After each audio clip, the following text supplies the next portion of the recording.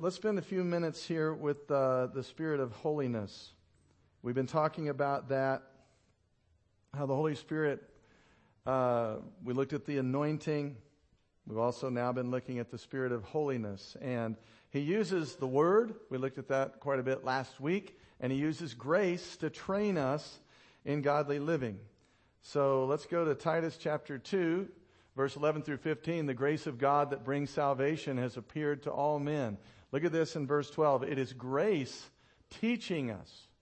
And that word teaching there is discipline. It's Hebrews 12:6, same word, that God disciplines those he loves.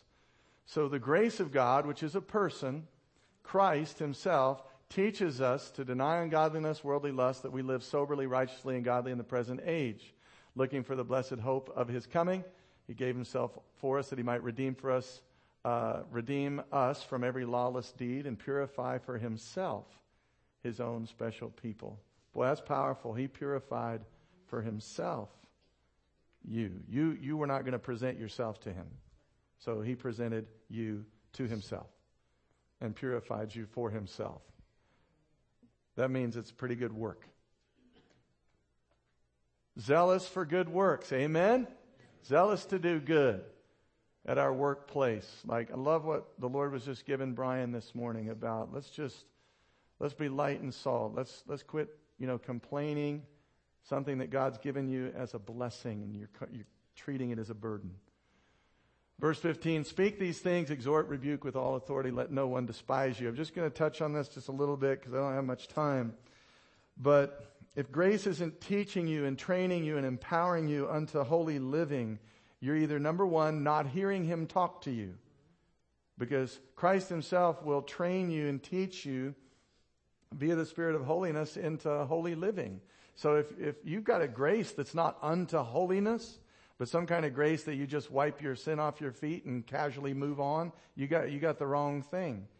You're either not listening to him speak to you, or, like I'm saying, you have a deception, a faulty belief of what grace is.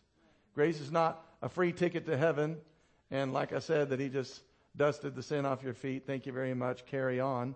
Grace, man, empowers you to holy living, to godliness. It's right here in the scriptures. And then thirdly, if you don't have a grace that's unto holiness, then you didn't get grace that brings salvation. What are you saying? I'm not born again? Yeah, that's what I'm saying. Have you got some concept of grace, or there's no unction in you? We talk about this all the time. There's no unction in you to live uprightly in the present age, or that when you do a big piece of stupid, you're immediately convicted, then yes, you need to get born again. Because when I used to sin before Christ, I didn't care I was sinning. Now I can't get away with anything. I know immediately. Come on, somebody. Amen. Well, what is that? It's the spirit of holiness. Christ is in you. The hope of glory. Amen. Grace is not a doormat that we use. Grace is King and Lord, conforming us to the only image we were ever created to bear, and that's his. So don't disconnect grace from holiness. Amen? They work together. True grace doesn't just remove the guilt of sin. He actually forms you inwardly in such a way. He works on you so inwardly that you become someone who routinely does what he says. That's the work of grace on the inside of you. And that's the power of the new covenant economy we talk about. Here, where is it? Which side of it? On the green sign there, right there. We live under God's new covenant economy. The new covenant economy is a grace that forgives. Everybody said amen. But it's a grace that transforms. It's a grace that empowers us to be God's image-bearing sons. That when people see us, they can see him because his DNA, his very son, is on the inside of us. We get our identity from him, not from the world, not from our performance. We get it from him and who the Spirit and the Word, grace and truth, tells us we are. And so we disciple others. We invest Christ into other people. We spend time with them. We put God on display. Amen. I'm going to say this, and I can move on to the next one. The presence of grace is indicated by the presence of transformation. If there's no conforming to the image of God's Son, you didn't get grace. I don't know what you have. The presence of grace is indicated, evident by the presence of transformation and holiness. Otherwise, it's not grace. Grace transforms. Grace moves you, guides you into holiness, conform you into His image. Don Wheeler says it this way: grace works. Grace works. Amen. Grace is different than mercy. Mercy is when you didn't get what you should have got. But grace is different. Grace is you got Him when you didn't deserve Him. Mercy is you didn't get what you deserved. Grace is you got grace that you did not deserve. All right, Romans 6:12. I'm just going to blow through these super quick. Therefore, don't let sin reign in your mortal body, that you should obey it. Did you know sin speaks to you? Sin dwells in the old earth suit. It's in there. Read Romans 6 and 7. It's in there. It speaks. So don't obey its voice. There's another voice, hopefully in there, the Spirit of Christ. Obey Him. You guys, does sin ever speak? You bet it does. Don't let sin reign in your body, that you would obey it. Don't present your members as instruments of unrighteousness to sin. Present yourselves to God as being alive from the dead. How many of you know you're not who you used to be? Now your members belong to Christ. So just present them as instruments of righteousness to God. For sin shall not have dominion over you. You're not under law, you're under grace.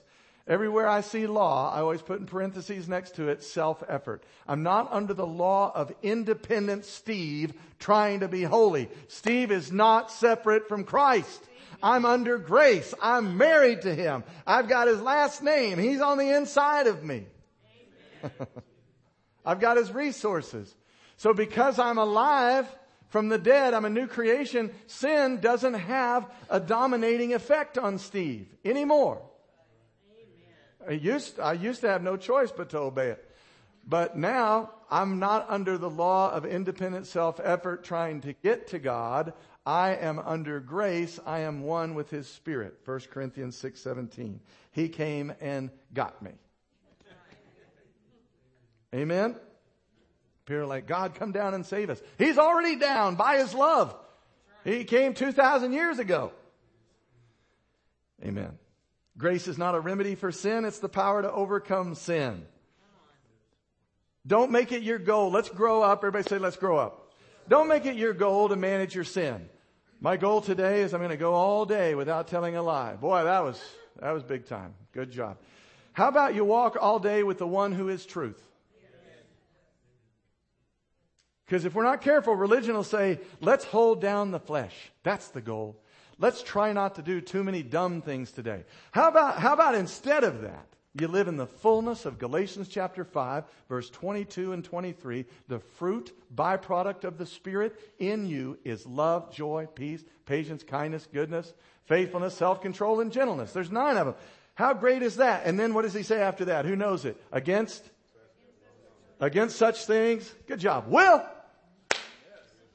Against such things there is no law. If you look that up, what he's literally saying is, don't restrain any of the fruit. Amen.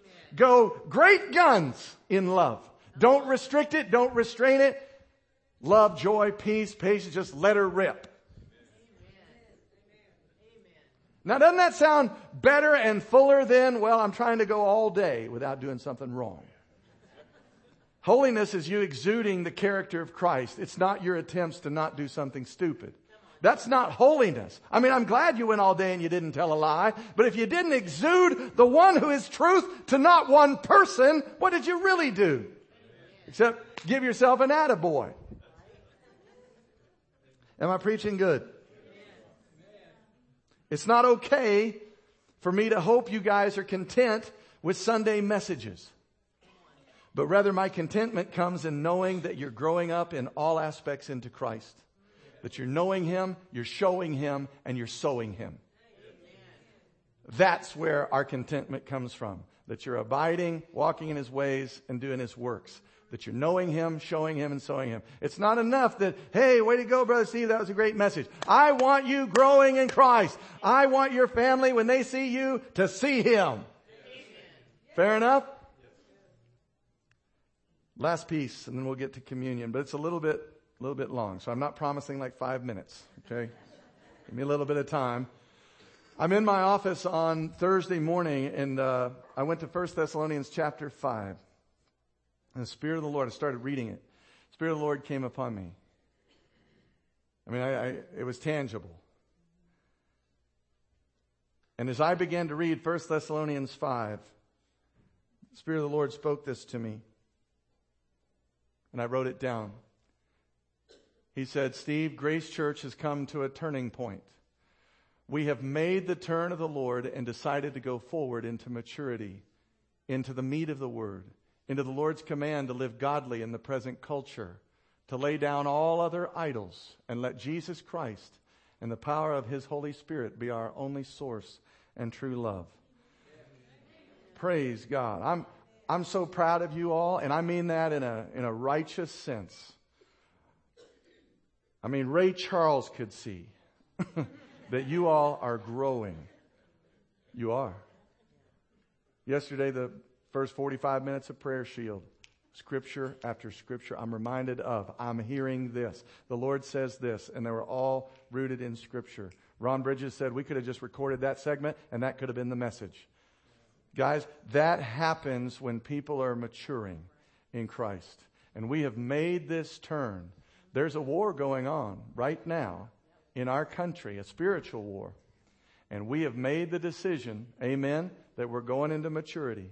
We're going into the meat of the Word. We're going to go into the Lord's command to live godly in the present culture. Even like what was happening with Brian, and then we prayed for everybody in the room that was in that camp. I don't want to just go to work and just whatever will be, or get through the day. I want to be light. I want to be salt. I want to be living with the weapons of His warfare mighty through me. Amen, somebody? Now, what's an idol? I asked the Lord that. An idol is anything that you're deriving source from instead of Him. That's an idol. In other words, I'm getting all my joy and peace and happiness from this. Well, you need to lay that down. And then an idol is also something that owns your deepest affection that should belong to Him. I'm not saying don't love your spouse. I'm not saying that. That's biblical. You should try it. But He owns the deepest recesses of our passions and our love and affection. Amen? So let's get to 1 Thessalonians chapter 5. And then we'll take communion together. Now, concerning how and when all this will happen, brothers and sisters, we don't really need to write you. You know quite well that the day of the Lord's return will come unexpectedly, like a thief in the night.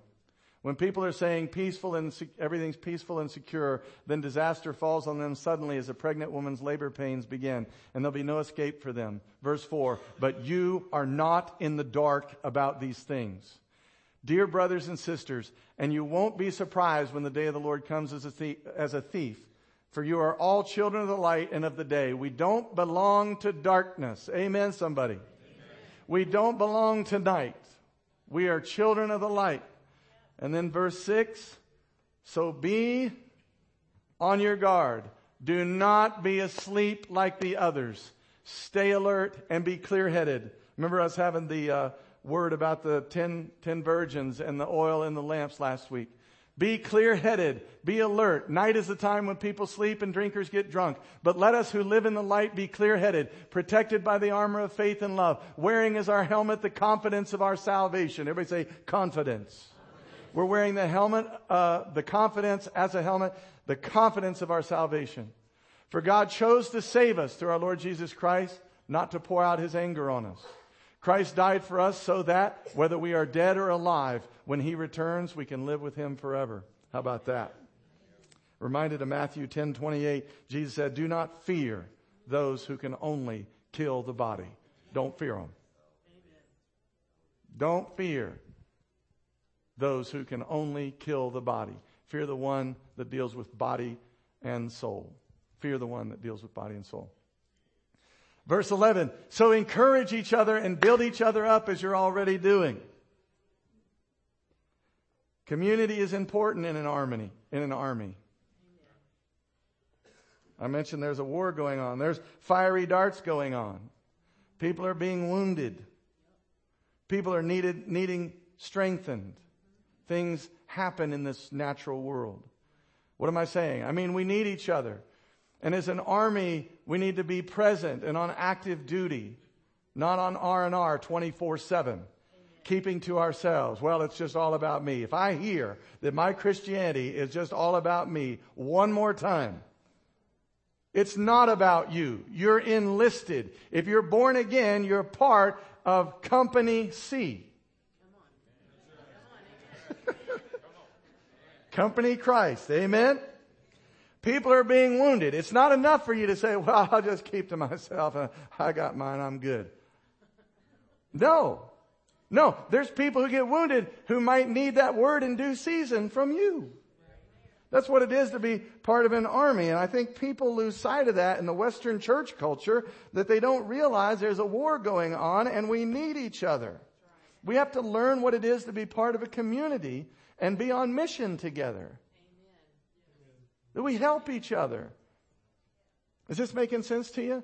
And of course, I'm speaking to everybody who's here today, so may or may not even apply to you. Maybe you're all fully invested in one another and so forth. But what the admonition is let's help each other, and please don't fall for the deception. It's only you. It's not only you. When he looks in this room, he sees one Christ. Not 200 and whatever Christ. He sees one. Some of you are an arm. Some of you are a foot. Some of you are a leg. Some of you are a kidney, my goodness. The kidney can't say to the body, I'm taking today off. You guys don't need me today. I'm just keep to myself over here. My goodness.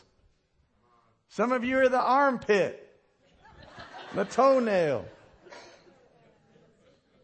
I didn't name any names. Our own sign says down there on the road, I don't know if you saw it, Christ sourced and others minded. That's the body of Christ in Company C. We're part of a greater body, a greater family. It doesn't say me focused and me minded. Amen. But that's what happened in the West. Christianity is about me. How do I get my blessing on? How do I take care of me?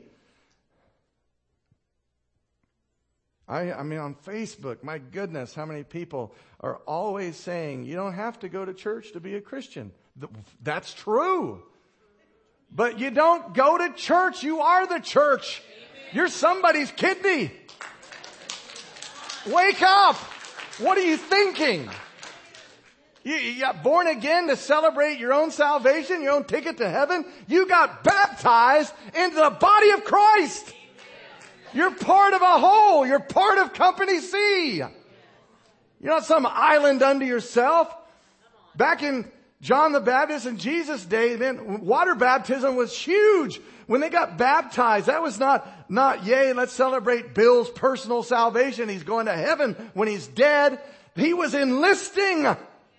His life was on the line. He said, I believe this to my core. Baptize me and enlist me in the body of Christ and the advancement of the kingdom of God.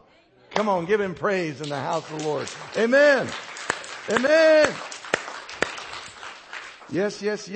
A prayer shield. We'd repented of the pride of life and independent spirit. That was just a month ago. We were repenting of that. We repented, Lord, forgive us for not relying on you and living independently of you and each other, not having a proper, healthy fear of the Lord. Amen. We repented of seeing the anointing as common, that there's really nothing special about Christ in us. That's a lie. We repented of words with no action. We repented of religious traditions and routinisms that void what God wants to do in our heart in the present tense. We repented of complacency and apathy. And then, boy, we had a strong word from the Father. He said, you are not tarrying for my second coming. You're tarrying for the great awakening. Amen. I am not here to forfeit the world or Choctaw to the devil. As long as we're here and the Spirit of God is here, you got the blood, you got the Word, you got the kingdom, you got the Spirit. Hey, let's advance God's kingdom in our community. Amen? We're not relinquishing anything to the enemy. The Lord said, rally together as a church to break the oppression. Come on, somebody. The Lord said, do not tolerate it. The oppression that's around you, don't tolerate it. Liberty has been secured already. So stand in it, walk in it, run with it. And the Lord said, let my all-consuming fire unite the body to serve me together. And then he said, you're well able to take the land. We be able. Everybody say, we be able. Is that King James Version? All right, I better get cracking. Verse 12. Brothers and sisters, honor those who are your leaders in the work. They work hard among you and give you spiritual guidance, so honor them. Show them great respect. Show them wholehearted love because of their work, and live peacefully with each other. Brothers and sisters, we urge you to warn those who are lazy. Encourage those who are timid. Take tender care of those who are weak. Be patient with everyone. Boy, this is a stout passage, isn't it? The word lazy there means unruly. It's kind of like a military term that means they're out of alignment. They're not aligning with the captain's guidelines. And yet it's translated here in New Living Translation as lazy. But we have to come into alignment as an army, because we've got those who are in boot camp, and praise God for that. They're learning to rely on Christ. They're learning to love. They're learning their identity in Christ, who they are through experiential relationship with Christ. And then we've got others on active duty in alignment with the Lord. Verse 15, never repay evil for evil. Do good to each other. Do good to all people. Always be joyful. Never stop praying. Be thankful in all circumstances. This is God's will for you who belong to Christ. Don't stifle the Holy Spirit. Don't scoff at prophecies, but test everything that is said. Hold on to what is good. Stay away from every kind of evil. And now may the God of peace make you holy in every way. May your whole spirit, soul, and body be kept blameless until our Lord Jesus Christ comes again. God will make this happen. For he who calls you is faithful. Woo! Isn't that good? Now you can see why the Spirit of the Lord came upon me when I was reading this. The Lord is activating his army. That's so good. One other word I want to give you, and then we'll take communion.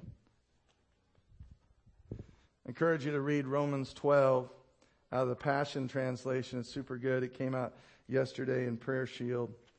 But Glenda Lingo had this word, and I want to close with this. After yesterday, Prayer Shield, we did a lot of ministry for those that were affected by the shooting Friday night. Glenda said to me, Grace Church is a greenhouse, Steve, where younger, tender plants can grow. The Lord says, set the climate. How many of you know atmosphere matters? Amen. Atmosphere matters. And I understand sometimes you may come in and you're struggling. But man, when those days when you're not battling those days, come in with Christ-mindedness. And let's set the culture and the climate. Number 2, provide the nutrients. Number 3, provide the protection for them. And then the Holy Spirit will water. The Holy Spirit will water. And this will be a greenhouse where the young plants can grow and mature in Christ. Not 10 minutes later, I got a text message. And the word said, I see new life at Grace Church. The Holy Spirit is cultivating an atmosphere of growth through the anointing and assignment he's giving Grace Church. So, it's like the Lord saying, Steve, don't miss it. Hello. Hey, what Glenda said is true. Will you stand with me?